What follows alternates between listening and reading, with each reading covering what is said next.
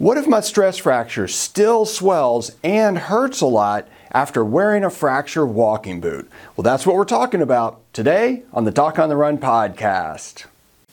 Before we get started, I just want to mention that I've made something for you that I think you're going to find really helpful if you're listening to this episode. It's called the Stress Fracture Masterclass, and what it will do is it will help you understand how bad your stress fracture really is. You're going to learn the differences between stress response and stress reaction, stress fracture, and what all that really means to a recovering runner who wants to run. So check it out at the end of the episode. So the big question is this: how are runners like us, who don't like hearing doctors say, just stop running, who know that we simply have to stay active, how do we heal in a way that lets us stay strong, maintain our running fitness, and keep preparing for the next race, and still heal without making the injury worse? Well, that is the question, and this podcast will give you the answers. My name is Dr. Christopher Segler, and welcome to the Doc on the Run podcast. Now, today's episode actually comes from a question from one of the YouTube viewers on the Doc on the Run YouTube channel. And Ivan has a great question. He wanted to know, after watching the video, can I run after wearing a fractured walking boot? He wanted to know, if the foot still swells and has a lot of pain, what do I do? Well, this is a great question, because anytime a runner gets a stress fracture, you really have to confirm the foot is healed enough to withstand the forces and stresses applied to the injured bone when you run. Now, there are really three different strategies that doctors use with this approach. The first one is to just wait long enough to guarantee the stress fracture is healed completely. And although there are no guarantees in medicine, we know that, let's say you get a stress fracture and say, okay, take 6 months off of running, wear a fracture walking boot for 3 months of that time, and then just walk and take it easy for another 3 months after that. Well, in the overwhelming majority of times, that'll probably heal the stress fracture. If it's a really minor stress fracture, you're almost guaranteed to have it heal then. So the doctor might say, well, we think most of the time it takes about this long, so we'll wait a whole lot longer than that of no activity, of immobilization, of wearing a fracture walking boot, of something that actually will allow it to heal. So that's one approach.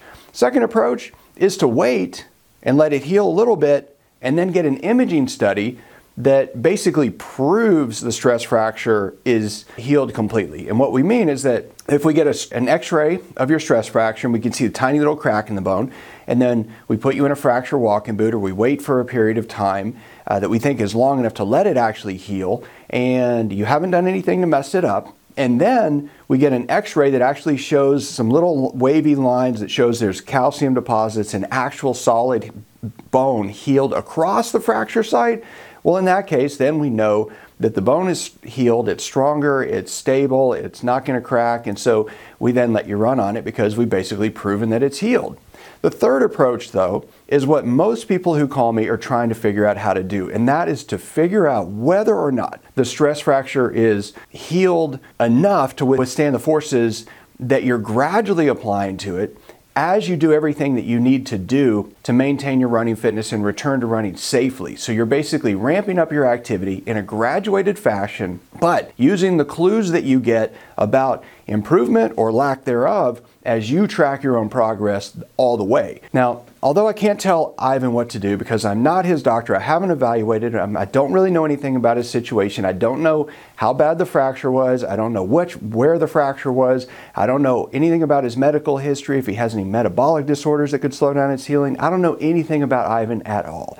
But what I do know is that there are three very specific indicators of ongoing tissue damage when you have a stress fracture that you should be watching out for. The first one is bruising. So if you have bruising, what does that mean? That means that the bone is cracking, it's bleeding under the skin, and then you see discoloration of the blood under the skin that we call a bruise. If you have bruising, terrible, terrible thing. You do not want to have bruising when you have a stress fracture. The second thing is pain. So bruising is the worst sign. Pain is the most sort of frequent sign that you get, and it's the one that gives you the most immediate indicator of trouble. So if you have pain, you have to assume that you're moving, stressing, or irritating the fracture site in a way that causes discomfort that you sense as pain. The third thing is swelling. When you have swelling, what you have is a repair process going on. You have inflammation. Your body's trying to get things there to actually heal the fracture, to address the problem. If you have swelling, and he says it swells a lot, well, then we have to assume that something is going on that is causing that swelling. In most cases, it's too much activity, too much stress applied to the injured bone. So remember, if your foot really swells and you have a lot of pain, then you have to have ongoing tissue damage. So I have to presume that the forces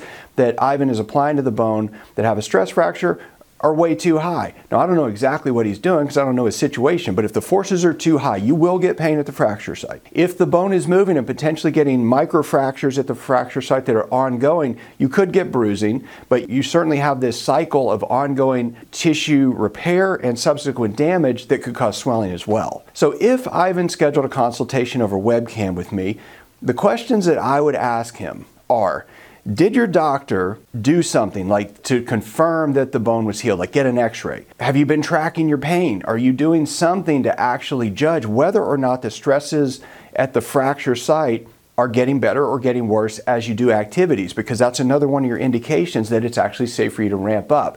You know, if you're ramping up your activity and your pain's going down, that's obviously the best situation. What are you doing to reduce the stresses on the bone? I mean, this is the stuff I teach you in the metatarsal stress fracture course, but you really have to think about not timeline, not 6 weeks, not 3 months. What are you doing to speed up that timeline? What are you doing to reduce the stresses to that bone enough that you can actually start increasing your activity level, get your running fitness back so that you don't re-injure it later? And then I would also want to know what it is that you think has gone wrong. So if it's been a long time, you've used a fracture walking boot, you've gotten out of the boot, and yet you're having pain and swelling, you have to think back and go, okay, what did I do that maybe was not part of the plan here? What is it that's made this go sideways? And just remember, if you've got a stress fracture and you want it to get healed and you want to get back to running as quickly as possible, it's never about that timeline. It's all about how thoughtful you can be and how many different actions you can take during the healing process to encourage healing in the bone and maintain your running specific fitness to better support the injured bone so that you can actually return to running sooner. That's the whole name of the game.